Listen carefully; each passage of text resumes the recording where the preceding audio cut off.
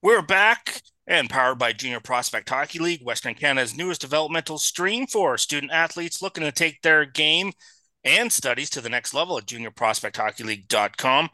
We're now going to speak with another general manager in the USHL, Tony Gasparini, Sioux Falls Stampede. Tony, thanks for coming on the show again. Well, really appreciate it. Long time listener. Well, I appreciate that too. At least somebody's listening. So we we want to talk about a couple players that you have that are actually drafted by Boston. You actually have them on the same line, which is always, I guess, easier for scouts to evaluate when you put all those kind of players in the same line. Let's chat a little bit about Christopher Pelosi and Beckett Hendrickson and thoughts on those two players and not only the chemistry they have together, but them as individual players. Well, it's a unique situation that it wasn't planned that way, but they kind of came into the season and formed a little bit of chemistry, and they are anchoring one of our top lines right now. Chris from last year really took a big step. You can see he's a more confident center. He's far more assertive without the puck. Strong two-way game, and he's got a very good release. And Beckett obviously coming into this league as a veteran player as well. He's in a really good situation right now. He is so strong along the boards. He's great down low. He's got great hands and offensive IQ. And the thing that surprised us the most, that we got to see how competitive he actually is to score goals and be around those hard areas. Is that something you feel that he can draw on from Pelosi because that's a huge part of his game in the get go? And for part two, my question for you, Tony, is can you talk about the developmental challenges of having a player who's like Hendrickson, for instance, who comes from the program and comes from a depth capacity, right, and is not expected to be the player, and then he's coming onto this team, and now he's one of the main key pieces for you. Well, I think that's part of the development curve that he needed, and he's in the right spot here in Sioux Falls. And it just happens at times at the development program that sometimes guys slide down. And in Beckett's case, physically he was a little bit underdeveloped relative to his peer group, and it's a role that he played prior to entering the program. So it's great that he's getting an opportunity to play in the forefront here with our program and our organization. We couldn't be happier with him a part of it, and he's accepted it and the challenge of being a top line player and embraced it. And he's been great all the way through from the start. Since the moment he's been here, he's been great. I'd like to get your thoughts on Zach Nearing as well, Winnipeg Jets draft pick. Thoughts on him and sort of like what your plans for him moving forward and sort of some expectations that he's put on himself because it's a big year for him. Well, that's what we're trying to manage right now, Shane, is he's coming in with a tremendous amount of expectations on himself. And we have to understand that this is his first year of junior hockey, and this is the biggest jump that he's made thus far in his hockey career, from going from prep school or high school AAA programs into the United States Hockey League. This is a big jump in itself, and that next jump is a smaller step. So we're trying to manage his expectations and making sure that he's doing the things right, concentrating on the details that are far more important at this level that compared to the prep level. We know one thing has been consistent since he's been here. He is competing and working extremely hard towards improving each and every day. He's got such a big body, and it's a long body. Very good offensive instincts towards finding space in the offensive zone. He loves the net front, and that's where he's going to score his goals. And I think the thing that surprised us the most, and we had the opportunity to watch him play a whole bunch last year, and it's great to see his development over the previous 4 years at Shattuck, and they do a nice job there.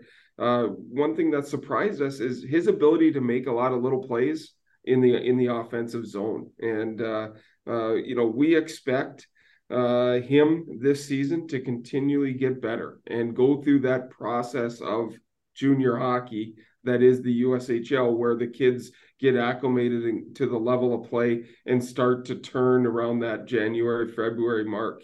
He's been a very useful player, a very productive player thus far, but we expect his impact to grow as the season progresses. Do you feel that one of the developmental keys for him this season is you mentioned it briefly where he subtly makes a lot of really nice little slip passes. He can generate off a cycle, but with the body he has and the physical attributes he possesses and his instincts that you talked about down low, I'd love to see him start driving possession over the season. Is that something you're looking for from him? Yeah, I think so. And I think that comes with maturity in his game.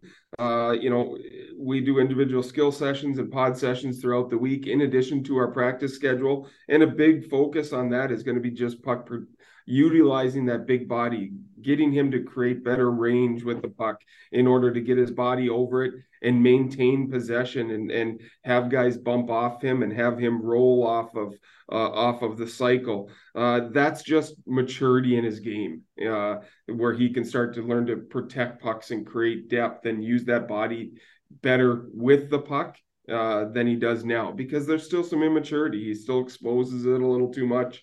He's, excuse me, rushing to the net, at times. The game's going to slow down for him as he acclimates himself to our level of play. Tony, talk a little bit. We chatted about this before in the past. I'd like to get your thoughts again. Is in your expectations of players, but also helping them understand that the biggest jump they'll ever make, and players like to look too far ahead, instead of what's happening in the moment, but helping them understand without scaring them that this is the biggest jump you'll probably make in your entire career. Forget just jumping to college and then college to the American League potentially to the NHL, that this is going to be their biggest jump. And this is where the habits get formed early for them to have success. Yeah, you know what? We're in a unique situation. Not only myself, but head coach Eric Rude. Both of our sons have gone through this process. Both of us are veteran guys that have been in the National Hockey League, College Hockey League in the past. So we're very upfront with all of our players coming in, especially our first year guys. And, like I mentioned last year, we inherited a program last year that, we did or unfortunately didn't make the playoffs. So we did a very good job as our coaching staff did a very good job of developing our players and helping them understand the process of junior hockey. And each and every one of the players that are coming in this year, I've talked to their parents, I've talked to their advisors, and good advisors know just that, Shane, that this is going to be very difficult, and there's going to be peaks and valleys. And in the first month of the season, it's energy and emotion that's going to get you through. And then the league is going to, start to grind a little bit. It's going to be a grind.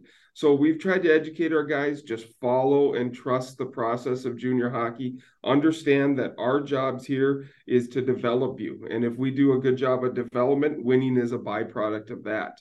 And you've got to make sure every young man is on board and understands that process, because there's going to be peaks and valleys. They are young players that were all the top players in the country or in the world in some cases prior to coming here, and now you're going to have to accept some different roles in the beginning and throughout the season, and if you want to be in the lineup on a consistent basis as well.